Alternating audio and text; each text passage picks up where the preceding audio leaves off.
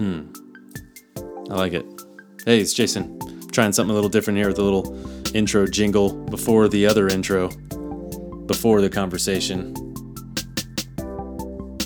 Just wanted to remind you that this podcast is supported by patrons. Right now, there are 83 people that make this podcast possible. If you would like to add to that number and help me reach my goal of 300 patrons, you can go to patreon.com/thingsaboutthings.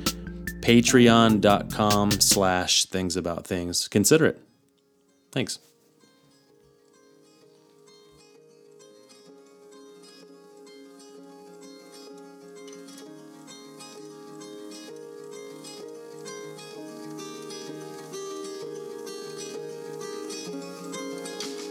Hello, wonderful people. This is Jason English with Things About Things, simplifying concepts without sacrificing depth. And I'm here with my friend Leah Berry. Hi, Leah.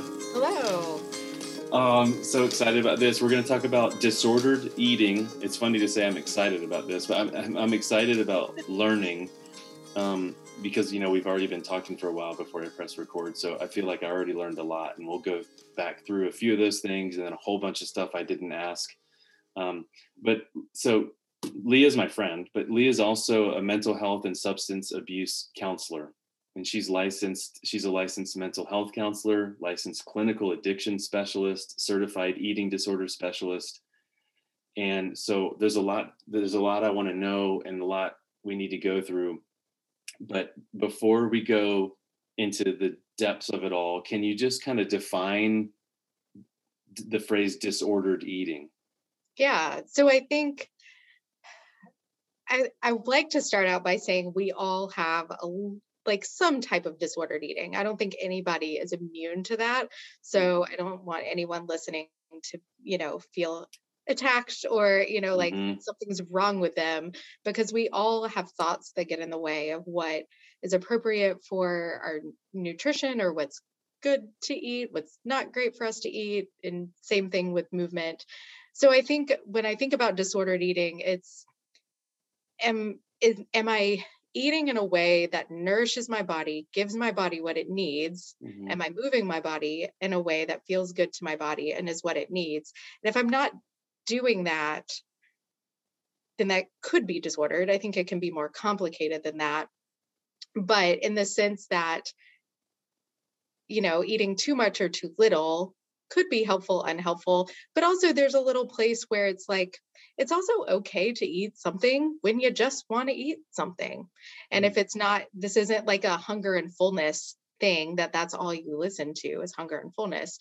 But yeah, I think, and then on a broader scope, is your relationship with food or moving your body something that brings you joy in life, that is good for you, or does it take away from what you're doing, from the life that you're living? Does it consume your life? Do you worry about it? And if that is the case, then you might have some things you want to change. So I know that's a really broad answer. Yeah, there's so much there. And I think maybe some people, they clicked, they started listening, and they might be thinking, is that the same thing as an eating disorder? Is disordered eating the same thing as an eating disorder? So what would you say? It could be. Okay. So I think of this kind of in kind of two buckets where there's, some murky water in between, maybe where, some of the water could go in one bucket or the other, both. Okay. But one bucket of disordered eating that isn't necessarily meeting the criteria of an eating disorder. So kind of like if you have a sniffly nose and you go to the doctor and the doctor's like, it might be a cold, but like you also don't have any of these other symptoms. But there's something going on. It's a sniffly nose. So same thing, like there's something not quite right about my relationship with food, but I don't meet all of these other criteria clinically for eating disorder diagnosis. And then there's a bucket of people that do meet criteria for eating disorder diagnosis. And the other bucket would be more a professional assessing somebody and determining whether that would be the case. Okay, so an eating disorder would be something that's diagnosed. Yes. That's treated. Yes. Disordered eating, maybe if I was going to do a synonym, it would be like an unhealthy relationship with eating or something like that. Yes. Yeah. Okay. Unhealthy relationship with food, movement, body. Yeah. Right. Okay. So you can have So as people are listening, there might be times where you think, "Yeah, I think I kind of do that," but maybe don't get paranoid and jump all the way to, therefore I have this. But if there's enough of that, maybe go talk to somebody. Maybe we'll Yeah. get to that a little bit later. Yeah, absolutely. So yeah, I don't really know where to start. I have a list of like all these phrases and questions, but I guess let me start with the positive. What is a healthy relationship with food? When I think about a healthy relationship with food, I think of kids. And that is with the disclaimer that, like, yes, kids can be very picky eaters, so it's not Yeah. every child, but like especially really little babies who are adaptable to food, who don't have struggles with feeding. Um, they eat what they want to eat and they don't eat what they don't want to eat. If they don't like peas, they don't eat peas. And if Oh, you're a parent and you get pea puree and they don't want to eat it, then they don't. But if they really love sweet potato puree, then like they'll have at it. And that might be all they want to eat. And that's what you give them so you're talking because about like you got to feed toddlers, them. like little ones, Like little when they haven't been babies. Like influenced by things like Halloween candy, and you're talking exactly. earlier than that, right? Or ideas that Halloween candy might be bad. They're Uh-huh. just like, this tastes good.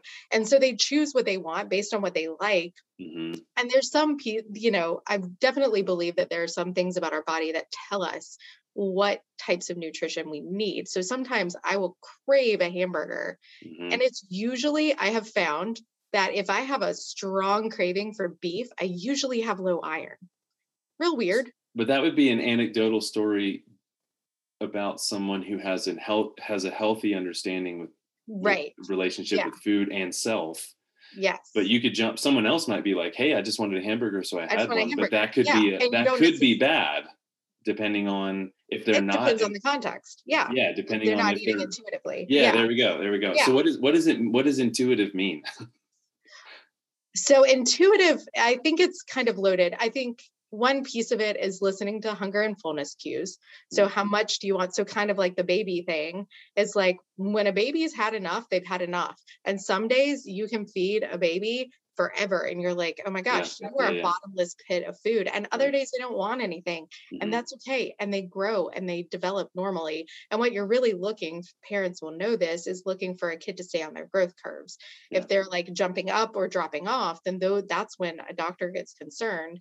And so just like a baby, am I full or am I still hungry?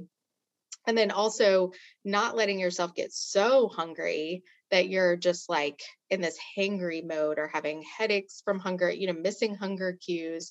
Um, and then when you're so full that you're done, Yeah. then you're done. I think also intuitive eating isn't an all or nothing mentality. So it's, what do I want? What do I not want? What am I craving? What am I not craving? Um, and having some awareness around that. And then I think there's this other piece that's like, this is what I tell my kids, our bodies need a little bit of everything. So I might be Yeah. craving bread all day long, any type of starch. I think that's a common thing that people Uh-huh. complain about because it's associated with weight gain or unhealthy eating. And so if I just want like An M&Ms everything and yeah, bagel with cream cheese, everything beta. please. Yes. But then also that afternoon, I want like a big old sandwich with like one piece of meat and like only bread. That can happen. And so I think intuitive eating is like, okay, is my nutrition like profile balanced out? It doesn't have to look like the plate that you see on like the nutrition guide, but I Yeah. kind of think to myself sometimes, have I had any fruit or vegetables today? Maybe I should do that. That'd be nice to balance that out a little bit. But that doesn't mean I don't eat the starches. Like Okay. I can still have So it's a starches. balance of just trusting your body combined with knowing what a human body needs. What a body needs. Yeah. And Yeah. so and not being so all or nothing. I think intuitive eating is also not basing what you eat on your body shape and size. There we go. And then the exterior voices and Yes. the current Yes. cultural norm and expectation, which has obviously Yes. changed. So there can't Yes. be some Exactly. correct one if it just keeps changing. Yeah. Well, there's always a fad diet, and there's a fad Yeah. diet because diets don't work. Right. Um, and typically what happens, the statistic is 95% of people who go on a diet lose weight and then they gain it back plus more. And there's a lot of scientific reason for why people rebound that weight. Um, And then there's also newer research that shows that if you take a group of people that have the same BMI, but you compare people who have never chronically dieted and people who have chronically dieted, the people who have dieted have poorer health metrics than people who have not. And that's a more complicated study if people, Yeah. I don't know the Well, person let off the me top of pause my there head. so we can do some Yeah, definitions. What does yeah. BMI mean? So body mass index is BMI. And what does that mean? Well, it's a more complicated measurement where you essentially look at a person's body composition, Uh-huh. not composition in terms of what is made up, but like how the idea is how large or small is a person. It is a significantly flawed metric that so much of our health system bases things on. And so there are these cutoff points where like under 18.5 BMI for an adult is underweight, over 25 is overweight, and then you get into obesity or morbid obesity. But I think it's helpful to keep in mind while we're on this topic that like those are arbitrary lines in the sand that aren't necessarily rooted in research. And there is research that supports that people who are at the like 25-ish BMI range can be very healthy if they eat a well-balanced diet and move their body, and that their BMI doesn't matter. The other thing that BMI doesn't take into account is a person's body, like just how their body is, how much muscle do they have on their body, how much water weight are they carrying at the point of measurement. So it's a loaded metric for sure. Right. And what about chronic dieting? What does that mean? Chronic dieting. I think of chronic dieting as what people might call yo-yo dieting. So going on a diet, getting off of a diet, gaining weight. So they get back on another diet, going back on, back and forth, weight going up and down, up and down. What is the difference between the phrase overweight and obese? And also, why is it, before I press record, you talked about like, why is it that you don't like those phrases? Or I'm not sure if that's how you said it, but. Well, the difference is really based on the line in the sand of BMI. It's kind of how people put those in place of what is obese and what is overweight. I don't like those things because they don't tell the whole picture of what's going on. And a lot of assumptions are made about a person based on that category that they're in. And so, for example, a person could have an eating disorder and be overweight at the same time. And they could be restricting very heavily, especially older women and postmenopausal women who have already had babies. They might be eating not very much. I'm not going to say calorie numbers for anybody that's triggered by that, but they might be eating definitely not enough per day, but they're not losing tons of weight because their body is the way it is. And they go to the doctor and it's completely missed because the doctor just thinks they're fine because they just based it on how they look. And vice versa, somebody could have a small body, and that's just kind of naturally where their body lies. And people might judge them thinking that they have an eating disorder or they're very athletic or, they eat certain things or don't eat certain things. So yeah, there's a lot of judgment around those things. And then I think those metrics are also, or those labels are also used to target people to make money, honestly. Like, here's this diet, let me sell this idea, buy this product because you're overweight. Or, like if you look at any diet product that somebody is selling, it is always focused on the problem is that you are too big. Yeah. And those are the words that are used around it. Yeah. So what does diet culture mean? Like, that's different than chronic dieting.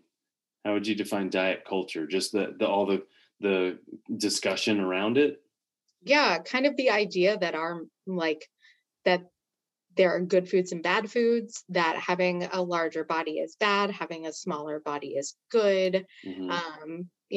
Preoccupation with what we look like in terms of our how much fat we Yeah. carry or don't, or where it is, and are we Yeah. toned, and all of those things. So it's kind of this culture around, I need to go on a diet. So it's right Right. after Thanksgiving or right after Christmas, like, oh, Sure. I've gained this weight and I need to go on a Sure. diet.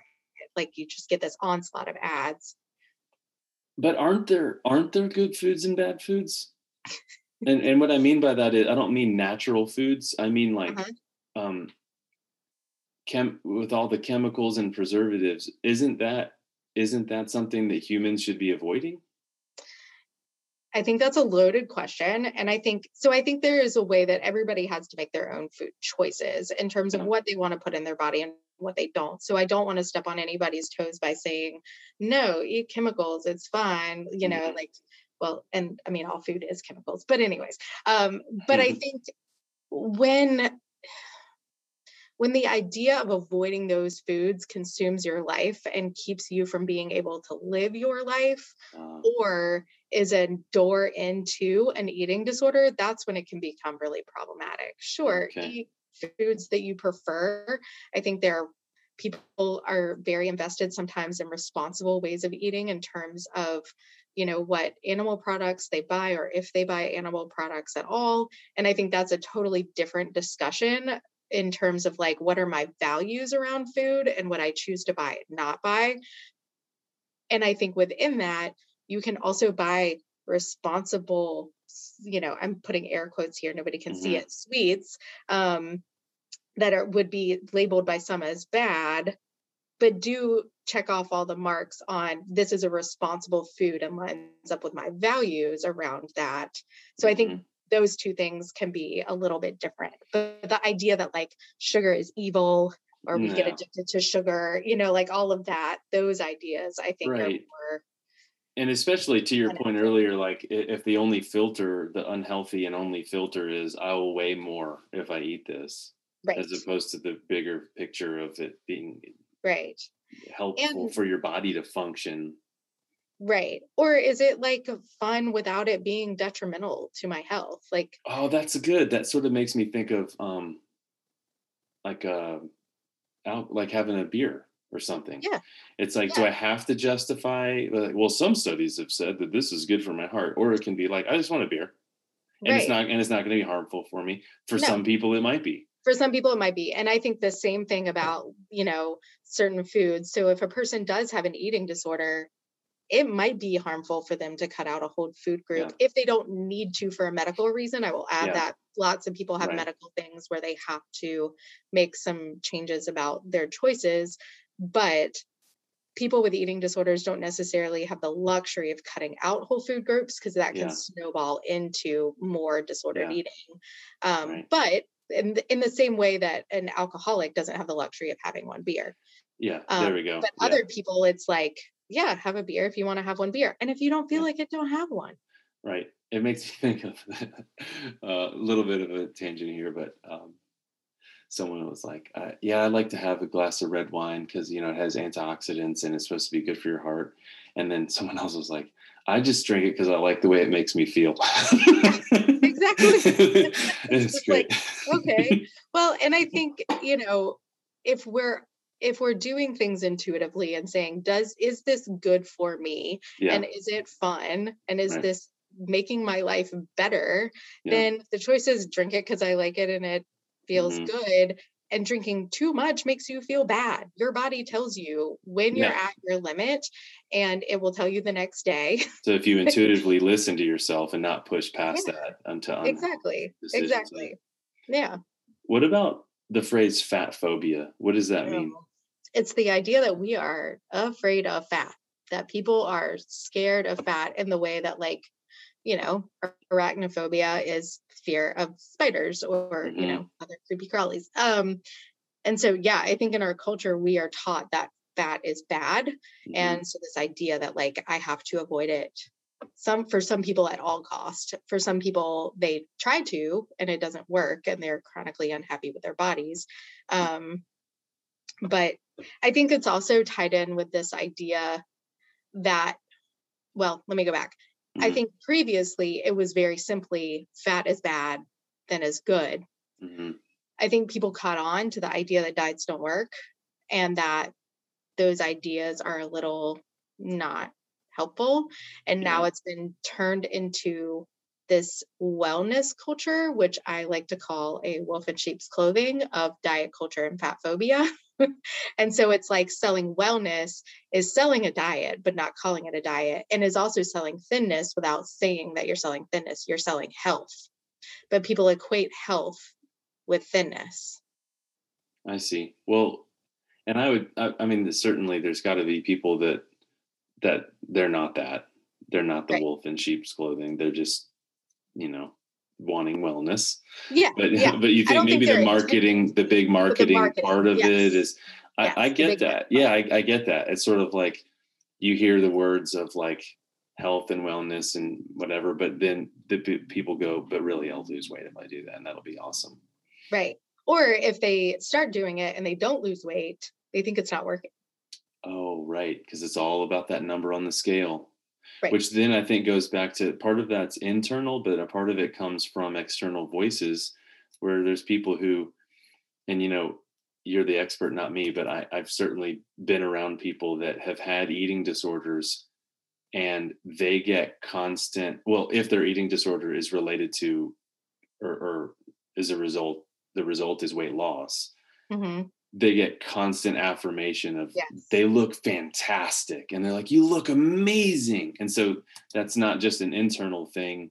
This is, you have all these other Oh, voices that yeah. are telling you whatever you're doing, keep doing it, Keep doing even it. if your organs are shutting down, even Yeah. if you're losing your hair, even if you're, Who cares? People like you better this way. yeah, your gums Yeah. are receding, but they think you look amazing, and Right. you Exactly. lost X amount of Yeah. whatever on It's your all the stomach. reinforcement. And often people say those things well intentioned and they Right. don't know the person has an eating disorder and they think they look great and they don't know that they're reinforcing something unhelpful. So, do you have any suggestions of how, as a human, we can encourage our peers about how they look? Because I think that that's a healthy thing to be like, I, as your friend, look at you, and I think it's a good thing, right? I don't Hmm. think that's bad to, Sure. Yeah. but sometimes it can be in the category of it's only related to the weight loss or whatever.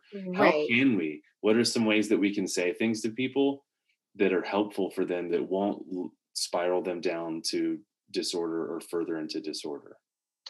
I think for a person with an eating disorder, particularly, and obviously, like we can't know this if we don't know. So Yeah, we there's can't that. know if But they're if you do know, I would okay. say just don't comment on a person's appearance, period. Yeah, Because no matter what you do, if a person has an eating disorder, there's a good chance that their disordered thinking is going to twist that into meaning something that you don't mean. uh-huh, right. Yeah. Hence the disorder, right. Right. And so, but then for other people who don't have an eating disorder, that their thoughts don't necessarily go down that rabbit hole, I think trying to make comments that aren't related to body shape and size and aren't only related to weight loss or thinness. And so, because the implication is like, oh, you look so great. Have you lost weight? It's like, well, yeah, but what do you think about me 10 pounds ago? Yeah, It's like, well, okay, were you thinking that I was like looking bad? And so then it like yeah, reinforces this idea that I get right. complimented when I have a thin body. So I think if we can say like, oh, that looks really good on you, or that suits you really well, or you're looking really, you know, I don't know, whatever adjective describes it. I think what I am drawn to more personally is how someone looks like they're feeling. Like if I can tell that somebody looks really in tune and embodied and happy and joyful, then Oh, I try that's to reflect good. that. Like you're looking like you're feeling really good today, or Oh, you look that's like you're good. having a rough day. And so reflecting their feelings instead of their appearance, or just saying, I really love that shirt on you, and so it's not Yeah, about a person's body shape or size. It's just about, I like how that right. looks Like, on you. hey, we're hanging out, and you seem like you're in a good place right now. Yeah. And I'm I can getting the tell like you're positive just vibe glowing, from you here, right? yeah. Hmm. Yeah. Those It's types of funny. I things. just thought of one thing when Kimberly was pregnant with our firstborn Gray. For whatever reason, Kimberly wanted to eat apples like all the time. And I Mhm. mean, well, I didn't document this, but it would not be an exaggeration to say that there was a window of time that she might have been eating upwards of 6 a day. Uh-huh. And it was kind of this funny thing where it's like, go to the Yeah. grocery store and get another bag of apples. If they're on sale and if they look good, buy them because we will be consuming We will them. eat them. Yes. And then on the final month, she all of a sudden wanted brownies all the time. And it went apple, apple, apple, apple. But at brownie, it was, her first time giving birth to a child. She didn't yet know and hadn't really researched that on that 9th month is when the babies put on a lot of their fat.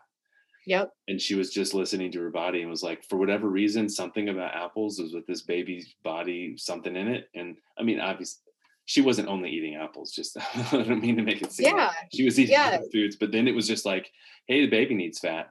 Brownies it is. And she didn't know that. She just was like, brownies it is, Yep.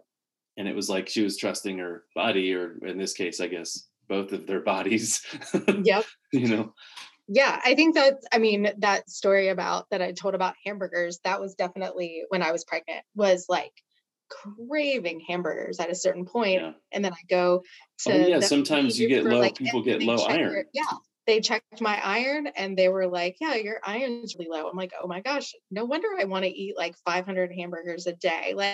And I still remember how those hamburgers tasted, because there's like something in our bodies that are like, you need this and it's going to taste good. So what is that called again? If someone's body has low iron chronically or like anemia. That was on the list, but I'd forgotten the word. What's anemia other than that? Or is that the only thing that anemia is? Does it just mean low iron? Low iron. To my knowledge, I don't know. I'm not a doctor. But so that's not in the category of an eating disorder. That's more of like your body's not processing iron. It's not because of anything you're doing. Yeah. I mean, it would be under the category of like a nutritional deficit. Like if you have low vitamin D, a lot of people have low vitamin D or low 12, or, I think there are things in our country, our culture, that we're more likely to have low. Right. And also women versus men have certain things that are different, and iron is one for women, especially. Yeah. What about anorexia? Can you define that? Yes. So in the Diagnostic Statistical Manual, which is like the Bible of mental health disorders, it has this whole list of criteria. If people want to look it up, you can. I'm not going to go into all those details, but essentially it is when a person does not eat enough nutritional content, so not enough nutrition to support their body's needs, or for kids, they're not supporting their growth trajectory, which is important. And they're putting a significant emphasis on the importance of body shape and size and thinness. So kind of like the emphasis on thinness is too much. It often comes with a fear of certain food groups, or, fear foods, or a lot of, some of these aren't diagnostic criteria, but things that you would see: people who eliminate food groups, or won't eat certain things, or will be very regimented about what they eat. Sometimes it looks like calorie counting. Sometimes people engage in excessive exercising. But essentially it results in a low weight and can cause some medical problems on the other side. In the DSM, there are these markers of how underweight a person has to be, and they're based on BMI.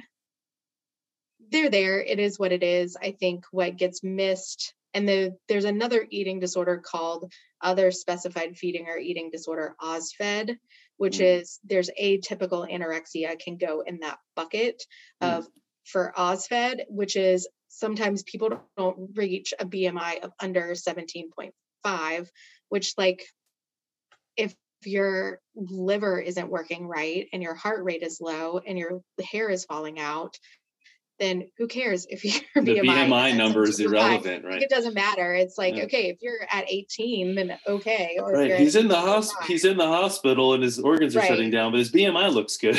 Yeah, exactly. And that's where it gets missed a lot of times. So I think that's one of there's some pros and cons of having those diagnostic things lined up, which I'm not going to go into all of those details. But when you're looking at purely anorexia, a person's weight has to be low enough.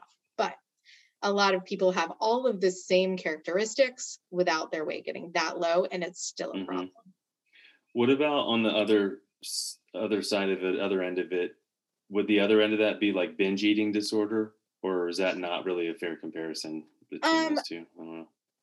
I would just call it different. So Yeah, yeah. binge eating disorder, it actually is a newer diagnosis as of the DSM-5 in 2013, which is fascinating, which means there's not as much research because when you don't Yeah. have something as a defined disorder, and you don't have a lot of research on it.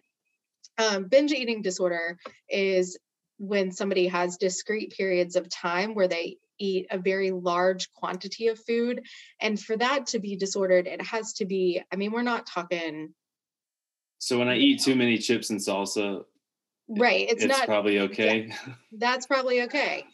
We're talking for some people, it can get into the thousands of calories Hmm. category. I don't want to put a number on it because No. everyone's Yeah, different. it's different. Yeah. Um, and it also is usually accompanied with a feeling of loss of control, where people just feel like this compulsiveness where they just have to go and eat more and more and more, and they don't like it. It doesn't feel good.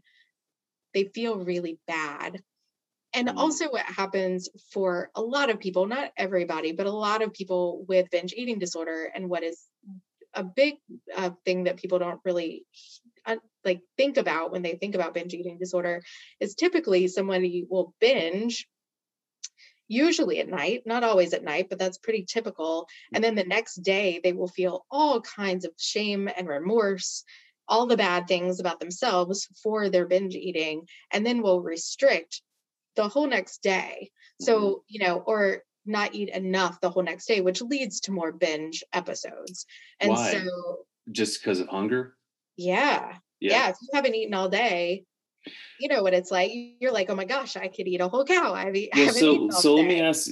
This is I think a good transition to fasting, because there's the intermittent Intermittent fasting. fasting that's become a bit of a, I guess, a fad. But if you Yes. rewind, take away the current fad, fasting has been part of the culture of the world for thousands of years.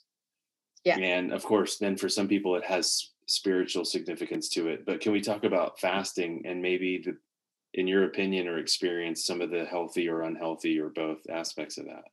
I think if people are fasting to lose weight or really doing anything to try to lose weight, then you're There we kind of go. in that So fat if the phobia diet purpose of culture. of it is Yeah. weight loss, that's okay. But is there any health benefit to it though?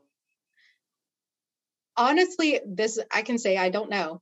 Yeah, yeah, Because I work with a population where it's not very appropriate for them at any point in time. So I right. don't have a whole lot So of maybe if someone knowledge. has an unhealthy relationship with food, Mhm. um, If fasting might it's not be good for them, yeah, and especially if they have an eating disorder, it might yeah, not be healthy absolutely for not good them. for them. Yeah, I mean, I think if it is rooted in an unhealthy relationship with food and body, then you might want to think again about Yeah, it. Um, so yeah. There we go. That's good. That's a really good yeah, way of saying that. yeah, I mean, in that case, it's just another diet. And So then it makes me think of, like, even if the research shows intermittent fasting, and if you don't eat for a certain amount of time, it allows your body some rest from digestion and processing. Even if that's true, there's people with diabetes or something that would be like, well, that's not oh, possible. And well, so right. Well, and that happens all the time, where like I know somebody who recently was really surprised when they were like, "Oh, I had a snack right before I went to bed, and when I woke up, they have type 2 diabetes. When I woke up, my blood sugar was more normal at the beginning of the day than it's ever been before." And I'm like, "Well, yeah, you can't yeah, you need that." And science. so everybody's a little bit different with Yeah. that in terms of fasting. I think on the religious side of things, Hmm. for people who don't have eating disorders, when it is a religious exercise, it's a religious exercise that Hmm. just happens to overlap with food. And Yeah, I would even put it into it's not the a same food thing. Yeah. bucket. It's not the same thing. For people who do have eating disorders, being in a situation where they are challenged with fasting for religious reasons, that becomes very murky. Hmm. And I know a lot of people who that is a huge trigger for them if they do attempt to fast. And a lot of religious communities, spiritual advisors will say, the people who are exempt from this fasting are people who have medical conditions where that would be not appropriate, which includes people with eating disorders. If it's going to be detrimental to your relationship with, whatever your spiritual objective is, to your higher power, God, whomever, then it kind of defeats the purpose. And so they're like, this doesn't really apply. Yeah. And I mean, the listeners might come from different faith traditions or even lack of a faith tradition, but in my opinion, I don't think that something like that should have oppression over you. Exactly. Of rule. Yes. Even within like the Christian tradition, there are very few things in the Bible that describe exactly what those rules are. Mm-hmm.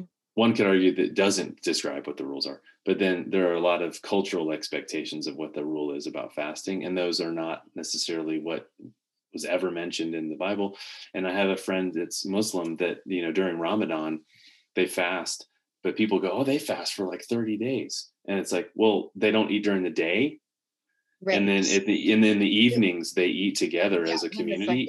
And even within that, they have clear understanding that there are all sorts of people that can't make that happen. Yes. And that's okay. And it's just like, that's the culture and that's the tradition. We're not going to eat during the day and we're going to eat together in the evening.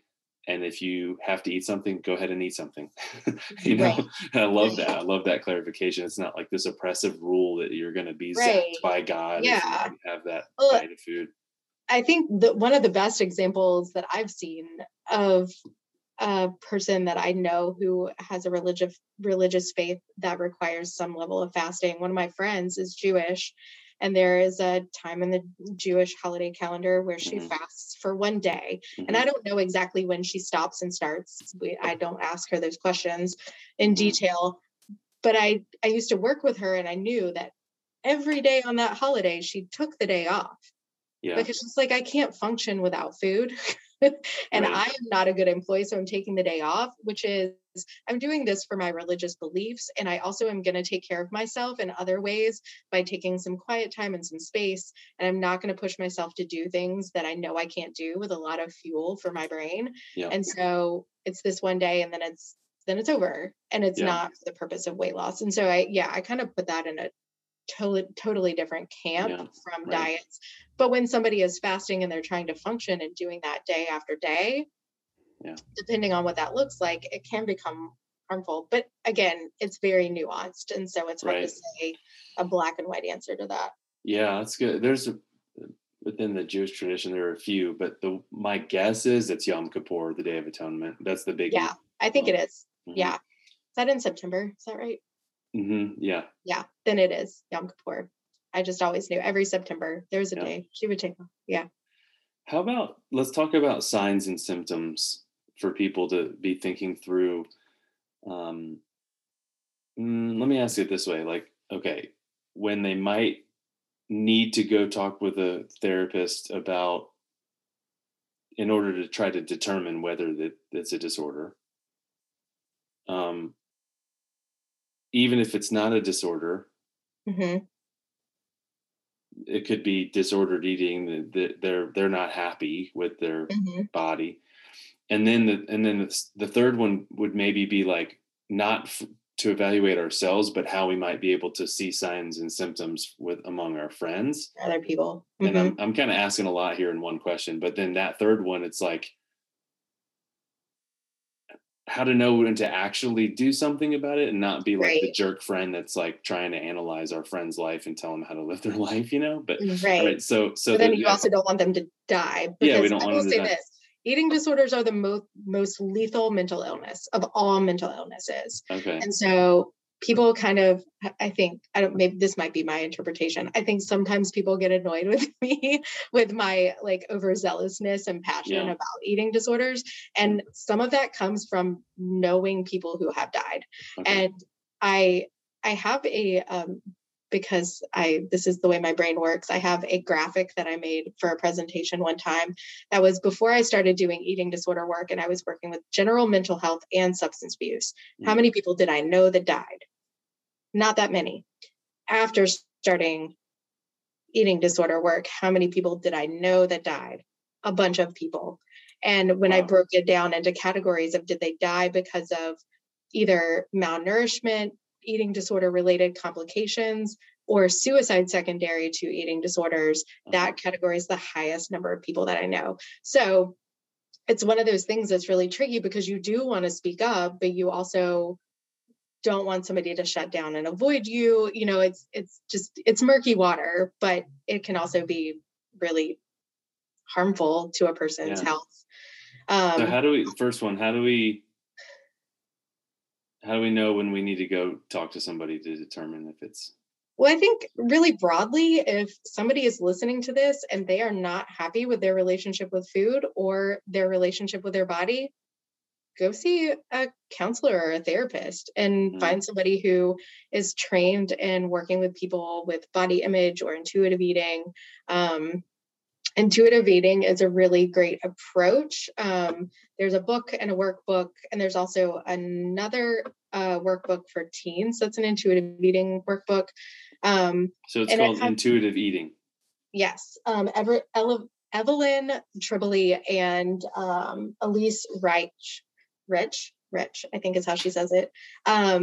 They're the ones who came up with this. They're both dietitians, and it goes through a bunch of principles that talk about how to intuitively eat. It's kind of reprogramming your brain to think in a different way about food and kind of all the things that we've talked about. But there are people who specifically do work with body image and intuitive eating.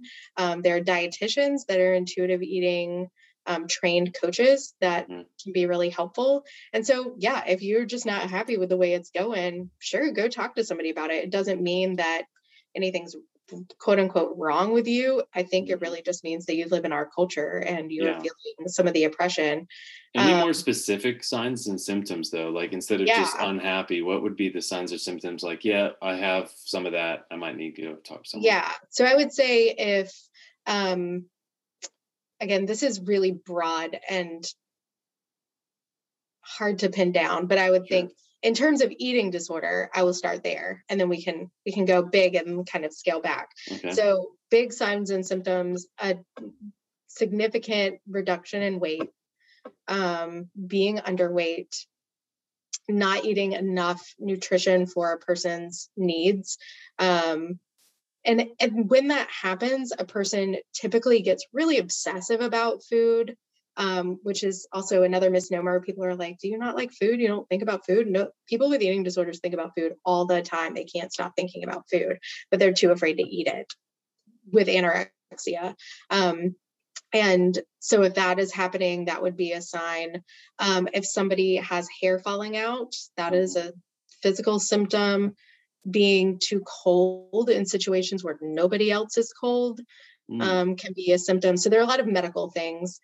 Abnormal blood work, any signs that a person's heart is not well.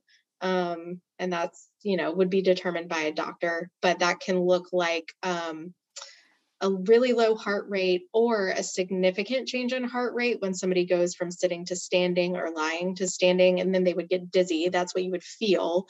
But if you got your blood pressure and heart rate, those positional changes would show a significant change. Again, a doctor would determine that. Abnormal EKG. Let me think what else. Being really rigid about what a person can and can't eat. Obsessive calorie tracking. Those calorie tracking apps, those can be just a pit for some people. They get really stuck in them. And that might look like, where somebody could not log for a day what they eat, or not go, like they could go on vacation and not log something, then they might not have as much of a problem. But if somebody's like, I can't go on vacation, or I don't want to go on vacation if I can't look up the calories in all my food, or if I can't go without logging everything or estimating it, then that might be a problem. Somebody who's obsessively weighing themselves, being extremely fearful of weight gain, chronic exercise. Those are some of the big ones. Yeah, I'm sure there are others that I'm missing, but those are the big things. Right. Also, one thing that we haven't really hit is bulimia. So if a person is purging, intentionally causing themselves to vomit, and doing that frequently, or even occasionally in a way that is not helpful, if a person is abusing laxatives, if a person is abusing other medications that can cause weight loss, so abusing certain stimulants. Oh, right, because then it Anything that would increases the suppress your appetite. metabolism Yeah. and all that stuff. Yeah. Yeah. And then, or like abusing diuretics, Yeah. Right. those types of things. There are people who have diabetes who can manipulate their, I don't want to give too many details because I don't want to give people tips, or be triggering, but they can manipulate the way that they manage their diabetes to try to decrease their weight. That's kind of coined diabulimia. So if that's happening to a person, having binge episodes like what I described before, where you feel out of control, hoarding, hiding food, those types of things would be on a more extreme end. So some of those, if anyone's listening and they're like, if I'm honest with myself, that I've got a few of those, I'll go talk to somebody. Where would they even start? I mean, at the end, I'm going to tell people how they can connect with you. But even if it's not with you, where would they start? Who do they go to? What kind of doctor, and how do they find that kind of doctor? I would really recommend finding either a dietitian or a therapist that's trained as an eating disorder therapist or dietitian. Okay. So if you go on the IADEP website, the International Association of Eating Disorder Professionals, anybody who is certified as a either dietitian or therapist as an eating disorder professional would be listed on there. That's a good place to start. Can you say that again? International? Yes. International Association for Eating Disorder Professionals, okay. IAEDP. So that's a good place to start. Anybody that has, so a therapist would have CEDS as one of their credentials at the end of their name. CEDS, and then yours has an extra S for supervisor. I noticed that. I don't quite understand. That means you supervise those people. Yes, that means I am approved to be a supervisor for people getting their certification. For eating disorder. For eating disorder specialty. Yes. Specialty. I know it's a wild world out there with all the letters. You are an MHSAC and an LMHC and an LCAS and a CEDSS. Alphabet soup, yes. So licensed clinical mental health counselor, licensed clinical addiction specialist, certified eating disorder specialist, supervisor. That's what all of that decoding that means. But I would look for somebody who has that CEDS thing after their name, or if it's a dietitian, they would have CEDRD after their name. So it's a good place to start, because that way, right off the bat, you know that the person is trained in eating disorders, and that eliminates anybody. Because honestly, in grad school, I can tell you how many hours of eating disorder training I got. 3 total. I know that psychiatrists typically get about 3. So any general practitioner most likely is not going to know how to distinguish very well in a very nuanced way in eating disorder. That doesn't mean that a person who doesn't have a CEDS or a CEDRD can't do those things. You might find, a person out there who hasn't gotten that qualification but knows things. But I would look for a specialist, and then they can talk through things with you about, what are your symptoms? What's going on with you? How are you feeling? And then they can help you determine where to go from there. Yeah. What about related to our friends and family? Yeah. How do we know when to say something, or even what to look for? So I would, in terms of what to look for, I think that's a little hard, but if there are signs that somebody might be purging, if they leave after you eat meals with them, or, things that just feel a little sneaky, suspicious, it's kind of hard to say exactly. Sometimes people just go to the bathroom after they eat, so it's hard to tell. Other people might who are trying not to eat might not eat a full portion and will pick at their food, move food around their plate. Sometimes people's dogs will gain a lot of weight very quickly because somebody's dropping food off the side of the table. Or, you know, people who are really picky about where they go eat, depending on what, again, a lot of this is nuanced, but I think if you're seeing a lot of the signs that are adding up, then that might be an indication that something's going on. I do think it's a really hard thing to approach. It's really hard to answer that question without the specific person in mind. I think there's some people that if you say something to them, they're going to shut you down, and it's going to be like, no way, no how. But some people, if you know your friend well enough, you might be able to say, I'm kind of concerned about your food and your body, you know, like I'm, you know, about your nutritional, your health, you know, those types of things. It seems like something's going on. But again, that would be tailored to the specific friend or individual that you're approaching. Yeah. I've seen all iterations. Sure, I'm sure. Yeah. Well, as we finish up here, maybe we can go through a couple book suggestions, and we'll wrap up with your own website. But talk a little bit more about the intuitive eating book, as well as workbook, and for teens as well. What is that book? So, and there's an intuitive eating book. Evelyn Tribole and Elise Retch. They have a book and a workbook, and both are really wonderful. It goes through 10 principles of intuitive eating. The workbook is really great because it kind of prompts you to go through those things. They're both really user-friendly. So you can go through them on your own or with a professional if you like to work through them in that way. But essentially the goal is to help a person have a better relationship with food, and like their subtitle is 10 Principles for Nourishing a Healthy Relationship with Food. So that's pretty much the goal of that. I think it's nice because it gives people a framework instead of just being like, well, don't diet and trust your body and eat what you want. And then people kind of get freaked out about that because it's like, but then that means I'm going to gain 500 pounds. Freedom is a scary thing.